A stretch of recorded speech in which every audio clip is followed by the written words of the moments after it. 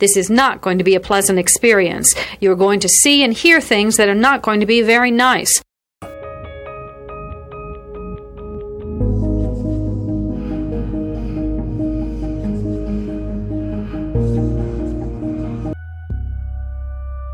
Experts divide serial killing into two general types, organized and disorganized. An organized killer brings everything he needs to complete the murder. A disorganized killer improvises. Begin.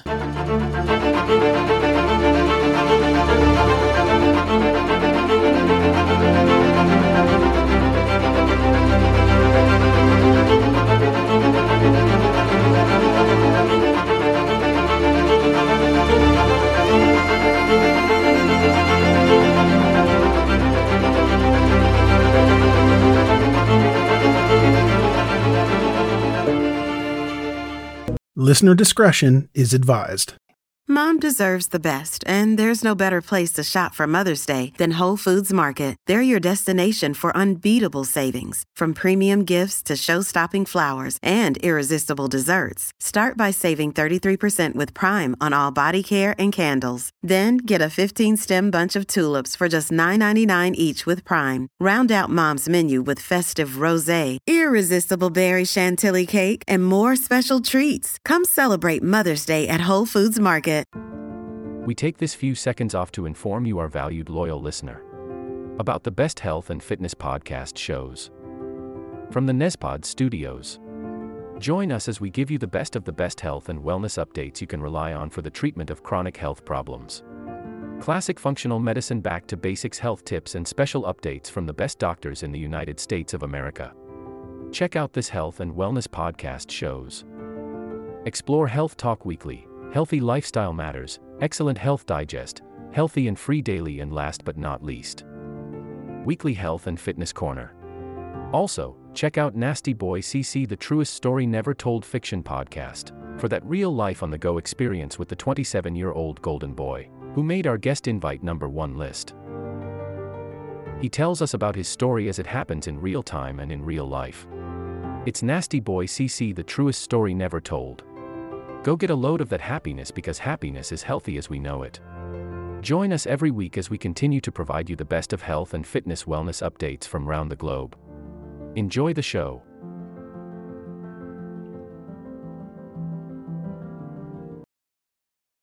Our next case is out of Manchester, New Hampshire, where police are asking for the public's help in finding a missing 7-year-old girl. She was reported missing last week, but she has not been seen since 2019. None of this makes any sense. Harmony Montgomery, 7 years old. She has blonde hair, blue eyes, wears glasses, and is blind in her right eye. She was last seen on October of 2019. So her most recent photos that authorities have are from the age of 5.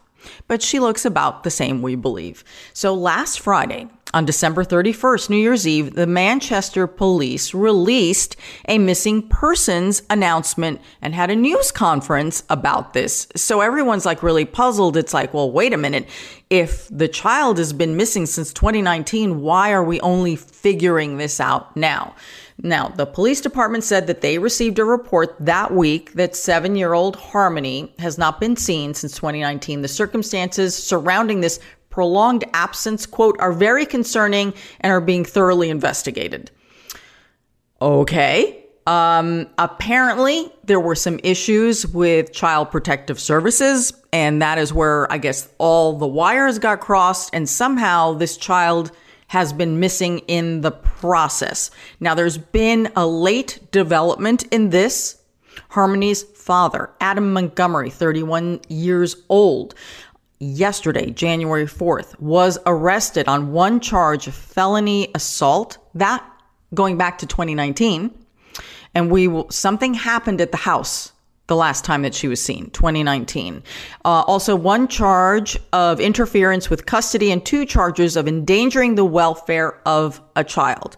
So we still don't know where Harmony is. Her father is now in prison, in jail, but we still don't know where she is. The police chief of Manchester, Alan Aldenburg said that Harmony was in the child welfare systems of both New Hampshire and neighboring Massachusetts. Okay, so now you have two systems. Let's face it, none of these systems works very well. And now you've got two of them, and the overlap and the gap is somehow where Harmony fell through the cracks here. So she was last enrolled in school in Massachusetts in 2019. I mean, how in the world is anyone going to keep track of where she is under these circumstances, Eric? Yeah, the unfortunate reality and my personal experience and the also continuing to read and monitor cases that involve any state or county Office of Children's Services frequently exposes a couple of realities. First and foremost is my personal experience with workers have been that the workers overwhelmingly are passionate folks that get involved in this type of work because they have a desire to help and protect children. Then that passion frequently seems to get lost in a bureaucracy that's not very good at connectivity and, sharing information. And frequently the right hand may not know what the left hand is doing, which creates these gaps. And I don't think you can, go through any sort of an internet search with Department of Children and Family Services, blamed for X, Y, and Z to find out exactly what you've just described, that there was a gap and somebody fell through it. And now we can't account for that person. And this unfortunately frequently results in a tragedy.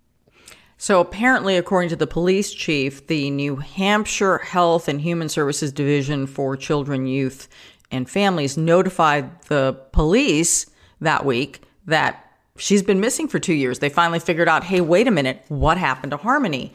So no Amber Alert was issued because they really don't have any details as to where she disappeared from, with whom, what vehicles, none of that. The Manchester police say that officers responded to a call at the last known address where Harmony was living, and that call was in October of 2019. Now, remember, October 2019, last time that anyone has a record of her, police are called to the house, and now the father has been arrested for allegations stemming from 2019. So I'm thinking this is the vortex of where everything happened and her last known sighting. So after the Department of Child Services figured out that they had no idea where she was, police then sent investigators, this is recently on January 2nd, back to the last house in which Harmony was last seen. Well, the house has been sold and there's a new family in there, but the family, according to the police, was very cooperative, let them search the property. We have no idea what, if anything, that they found. Police say that they have spoken to as many members as possible that they can locate of Harmony's family to try and figure out what is going on. And the police chief had a news conference a few days after Harmony's disappearance was announced. And here's a part of it. I'm in rescue mode right now. All efforts are focused on that Harmony is alive, and we are going to do everything we can to find her in that condition. Until somebody shows me something that points that she's not, then that may change my attitude or my perception on this. But for now, we have to operate under the assumption that she is alive and well somewhere and somebody knows something. And if there was some flaw in the system, I'm not saying there was, but if there was, where was it and how's it going to be addressed? Okay, the police chief may not want to say it, but I'm going to say it. This is much more than a flaw in the system. We are talking about the life of a child. Okay, so a child presumably in the system for protection. And if the system in charge of protecting her doesn't know what happened to her, then they're clearly not protecting her. Yeah, one thing doesn't necessarily exclude the other. However, from a law enforcement standpoint, the statement is we're using every possible resource to locate this little girl and make sure that she's safe. I understand a little bit of damage control that might come into it, because the police chief has to understand that while they're making the statement, everyone is doing exactly what you're reporting right now, is saying, well, what in the world happened right there? However, when you go into the damage control, that kind of takes away from the main point, which is we're trying to find this little girl.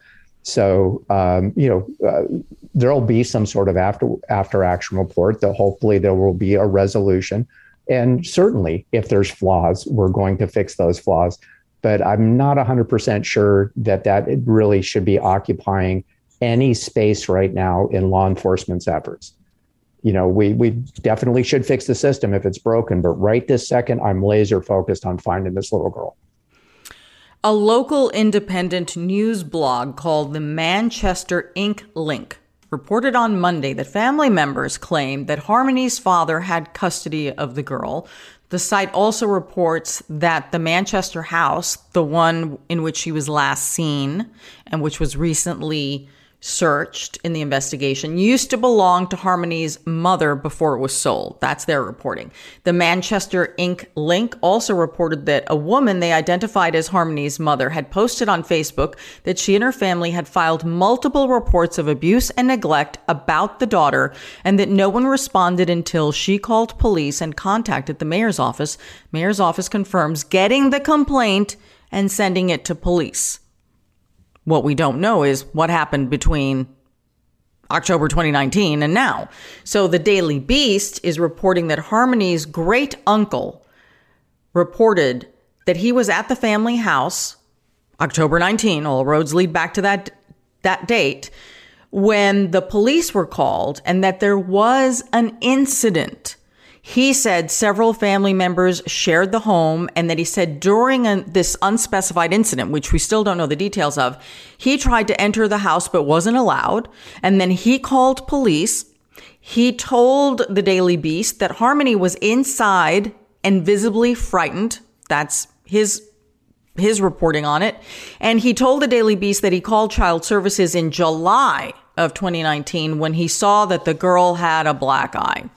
Okay, a lot going on there. And then WMUR-TV reports that residents had complained about the living conditions in and around that house in the neighborhood to city officials, and they claim that they were told that there was nothing they could do. Yeah, there definitely will be some opportunities to look at where we being law enforcement and the government, different agencies that responded to this may have been relying too heavily on one another, where Children's Services might think that if there was really that much of a problem, the police department would have intervened.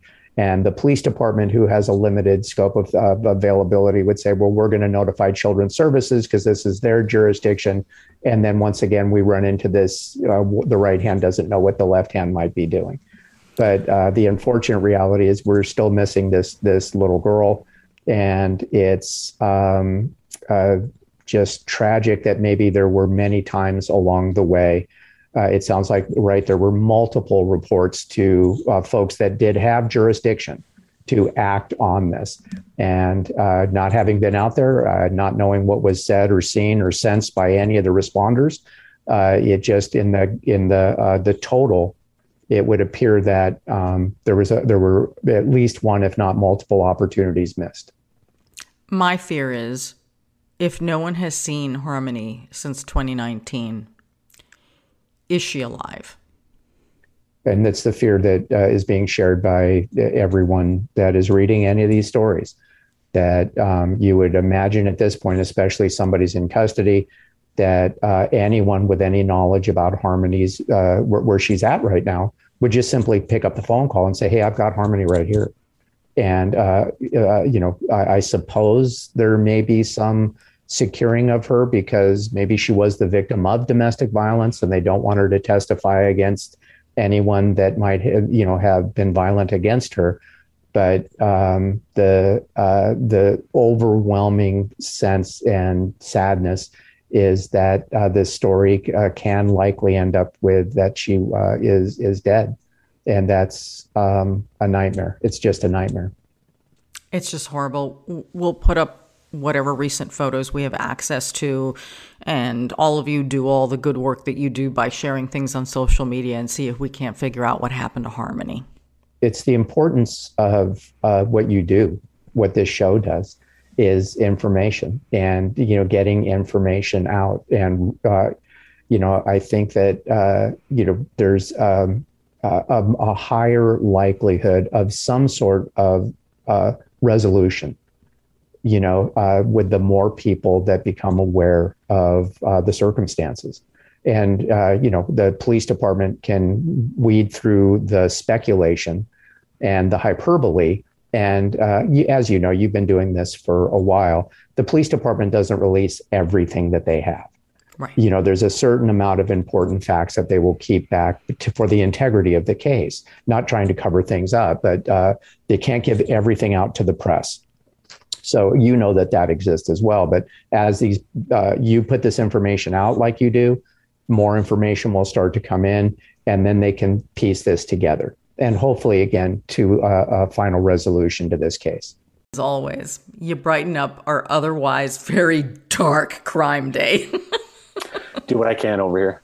Bye, guys. See you next week. Bye, Owen. Thanks. So long. Well, Eric, thank you so much for joining us this week. It's always a pleasure to see you. This will conclude the episode. Thanks for tuning in.